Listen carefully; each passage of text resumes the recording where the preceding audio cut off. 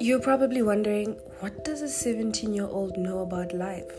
Well, I'm just going to talk about how my journey went from being a lukewarm Christian to finally deciding to take a step. We always have to make a decision between being in the world or being in the church, right? And I had to learn. It took me a long time to learn, actually. But in today's podcast, it's just an introduction of who I am and why I'm even making this podcast. Christ in Her is going to be speaking about the journey, what to expect, what to say, when to say it, and obviously I'm going to base everything on my experience.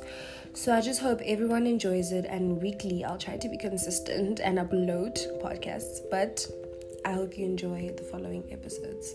Thank you.